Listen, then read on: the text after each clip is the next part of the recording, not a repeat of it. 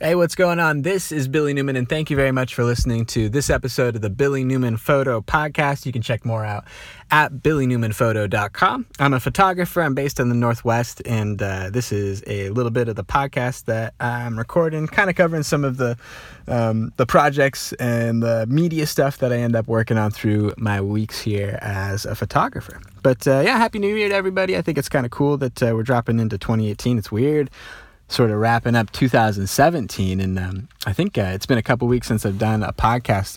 I was up to the holidays, which I bet everybody was kind of up to for the last little bit, but the holidays was kind of an interesting time because I ended up sort of thinking a lot about what photographs are. I'm getting a little bit older now, and I think there's sort of like a change in the vision that I have of the way that I kind of think about photographs, or what is their purpose? Why are we making them? And in a big way, like maybe propagated by the Instagram culture or the sharing content creation culture that sort of seems to be out right now, especially for those photographers or artists. I think they feel the pressure to be content producers now, and that maybe is a little bit of a different job than the photographer or the real artist, that kind of a person. And so I've been trying to sort of think about that a little bit, and sort of take a look at the trends of Instagram, and are those my art? Is that what I need to pursue?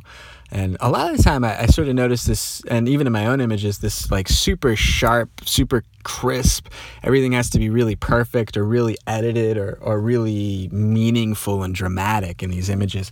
And what I'm noticing a little bit, especially as I review my older images, is that the photographs that I'm really drawn to, they're the photographs that represent the truth more. They're the photographs that kind of have I don't know what it is really, but they have a little bit more of an essence of reality, or maybe it's reality, but it's also a little bit of grit to it too. Like, this really happened. It was magical, or it was interesting. I really like that surrealism in the photographs that I take, and I have for a long time. But there's a little bit more, and I've always, I think, in a lot of stuff I've done, kind of pushed for the unreal.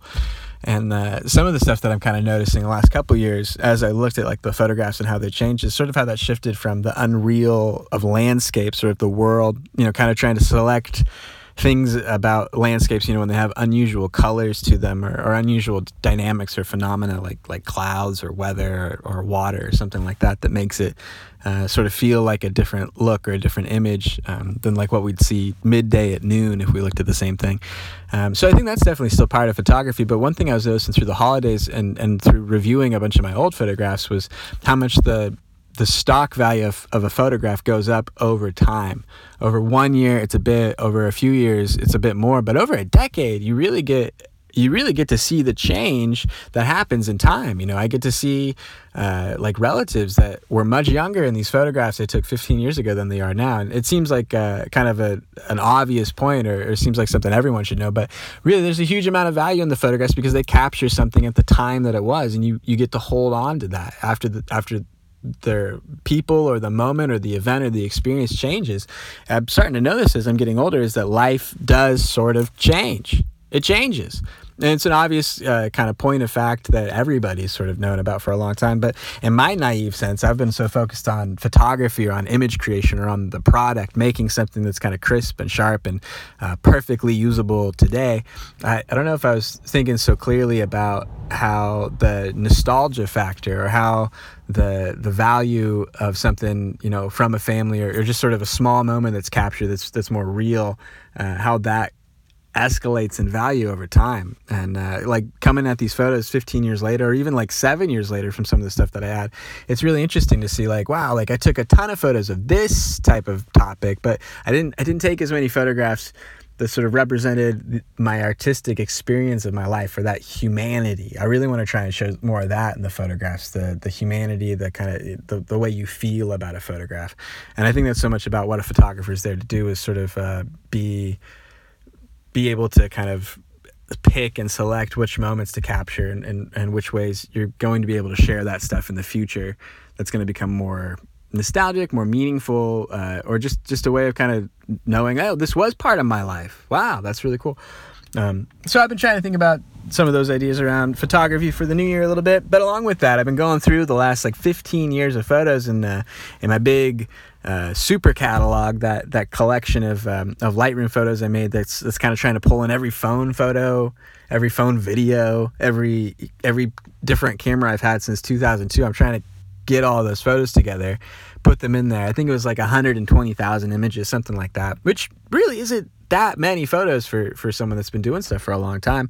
But I went through those and I tried to like punch those down to a lot of the selects, so a lot of the images that I kind of want to keep from. And I was trying to pull out a lot of good photos, but photos that were kind of irrelevant to me for this sort of future moving forward catalog of stuff. I want to get rid of like product photos or work photos that are hundreds and thousands of photos even, to kind of fill up space and memory in the catalog. I'll keep those definitely, but those will be backed up on another hard drive. But what's active to me, what's in my library currently, I want to be like the last, I think I've talked about this before, but like the last 2 years or so of photos in total, so I can get back to that library and edit any one of those raw files I have. But for stuff that's older than 2 years, like 2015 and before, I kind of want to pare those down a little bit so that I'm a little bit more specific and able to just get to those photos that were selects a little bit faster. And then especially for older stuff like pre 2010 or so, I want to really have those pared down to like the 100 photos I actually, I need to have around to get to for whatever kind of stuff I need to do. But it was really cool though, going through the old photos, and you just kind of do it in this pretty quick way. Like this is a 1-star, this is a 2-star kind of a thing. So you kind of punch through those pretty fast, and then I have another round to do, or I'm gonna try and punch it, from 1-star to 2-star. Those are going to be what I keep for a while, and then from that I'm going to try and render that down to select all the 3-star photos. That's kind of like I would pick this photo and sort of put it under review, and then my system at least is a little bit of the 4-star, 5-star zone. That's for this is going to be published, or this is going into the portfolio or as content sort of a thing. So yeah, I'm going to try and push on that stuff a bit more and get some photographs sorted for the year. But it was really cool going through all of those old trips that we've done, all those different places that we've gone to. And of course I've seen, one thing I've noticed is, good Lord, how bad at Photoshop I was. And I want to say that I'm going to put a little blame, because I remember this happened at the time, but I want to put a little blame on how god awful my laptop monitor was.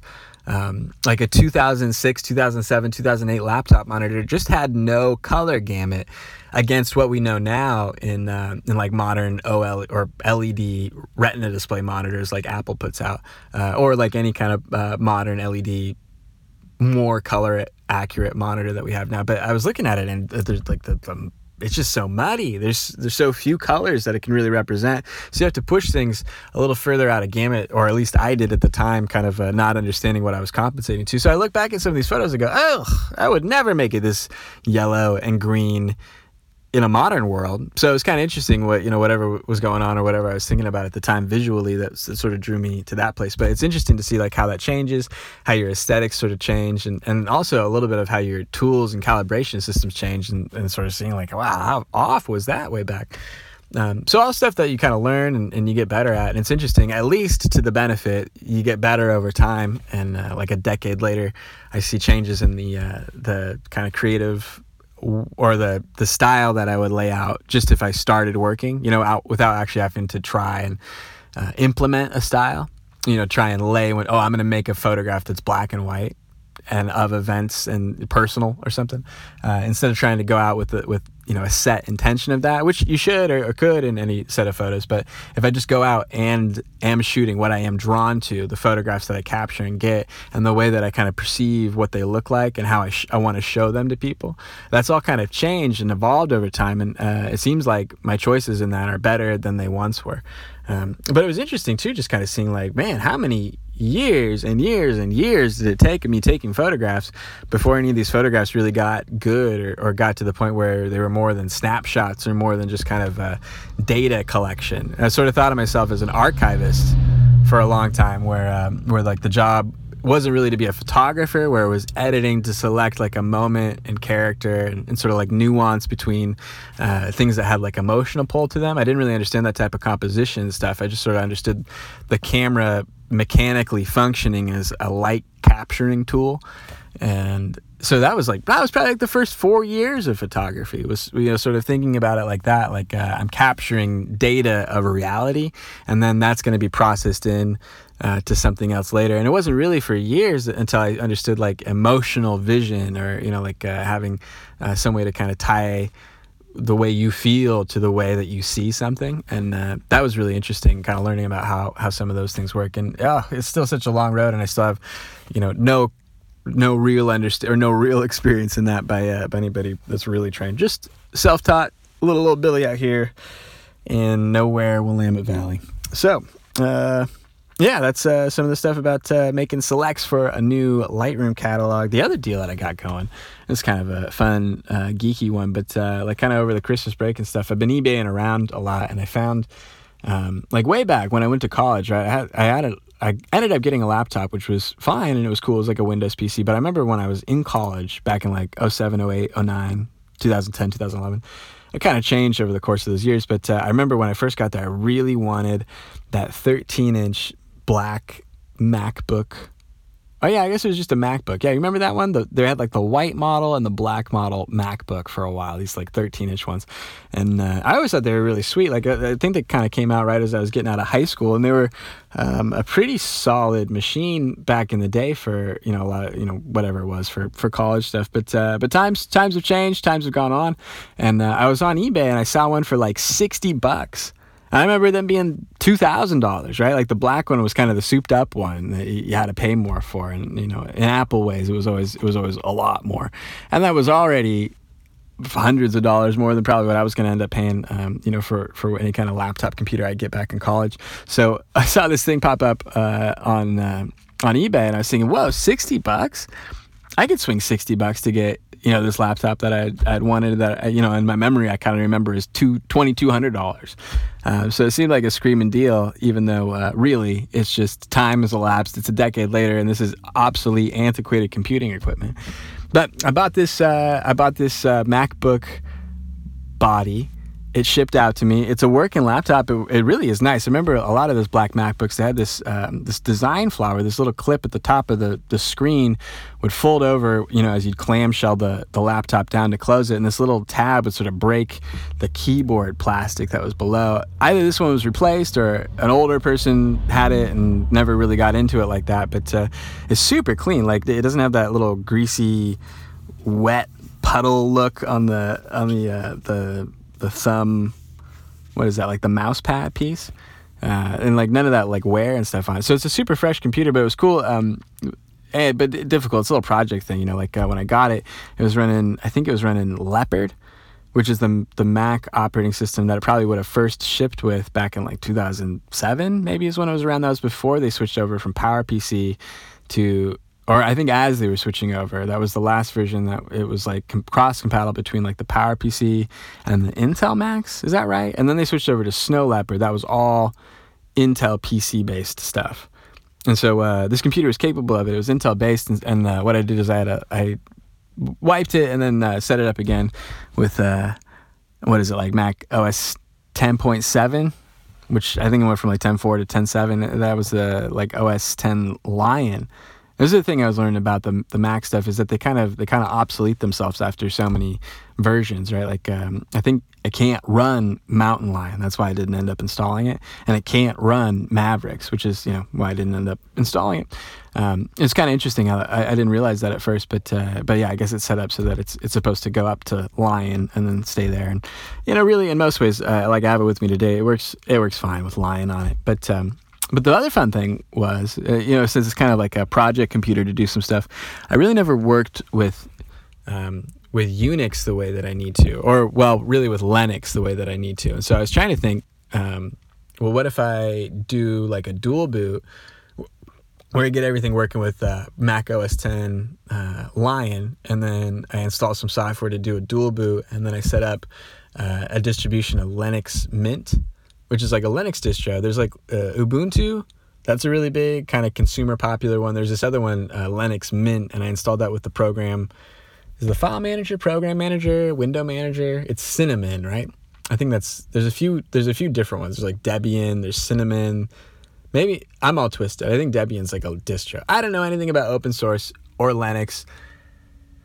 It's way above me in most ways, really. But yeah, kind of for fun and to be up to a fun little project. I installed Linux Mint on this old laptop, and it really screams through it. It runs a lot like Windows 7 or something like that. It seems like pretty comparable in that way, and it's all free, and it's kind of cool. I was messing around with the Unix terminal in Linux Mint, and it was kind of interesting, like seeing some of the differences between like the Unix terminal work that you can do in Linux versus like what you can do on the Mac. And I was kind of noticing like the package installer system, like it was called like apt-get, where you can just type like apt-get and then like space, like the name of some program in the command line terminal, and it's like a package installer where it'll go out on the internet, it'll find the package where it is on a Git repository. I don't know how any of this stuff works, and then it pulls that down and installs the package on your computer, all within the command line, all from like typing a couple of things. But it was just kind of a fun sort of like power user thing that I was trying to get into. I've also been trying to get into using Nano, which is like it's a word processor built into Terminal. I know you guys are really excited about this one. A word processor built into Terminal? Say what, Billy? It's a word processor that was built into Terminal way back, like when Unix was a file manager operating system, where you had like a big hard disk. You had to make a document, put it in a file, and then kind of search for or access that file later, and have it contain the records or contain the information. I think like Stephen King wrote a bunch of books in this word processor. Just on like a super old system. DOS computer, mainframe computer, something like that. Whatever, would have run a Unix operating system, just a command line screen back in the 80s or whatever it was when you had a personal computer finally. But yeah, it's like a full screen app. It's got a black screen or black background, and it's just like the Notes app basically. But you do everything on the keyboard, and you kind of save files out. But I've been trying to do that as like a distraction removal system. You pop into Unix. You do some of your stuff on the keyboard, on the command line. There's no visuals or like stuff that's popping up or getting in your way. And I don't know, it's just kind of been an interesting way to do a little bit of work stuff. But I've been trying to like go through and I journal a little bit. Like I write down like handwritten stuff. I write down a few things about like a photo or something that I'm working on or one of these little ideas I'm trying to sort and draft, and I'll like write it out there a little bit. But then like while I'm at work, I'll throw open the laptop and I'll pop into Nano. And then I'll like end up writing out the text document. Like I'll draft it a little bit on the paper and then I'll write it out. I'll type it up in Nano, and then I get the text document, on the operating system, and I can put that or throw it out to wherever I want to. It's probably silly and unnecessary, but it's been kind of a fun way to make use of Unix for something for a few days. So I don't know, kind of cool stuff. But yeah, messing around with some Unix, some Linux, some old MacBooks. Yeehaw, pretty fun. And make a new Lightroom catalog. So that and so much more in 2018. Thanks a lot for listening to this episode of the Billy Newman Photo Podcast. You can check out more of my stuff at Billy Newman on Instagram, or you can see this podcast, a few other podcasts, and other photos at billynewmanphoto.com. Thanks a lot for listening. Bye.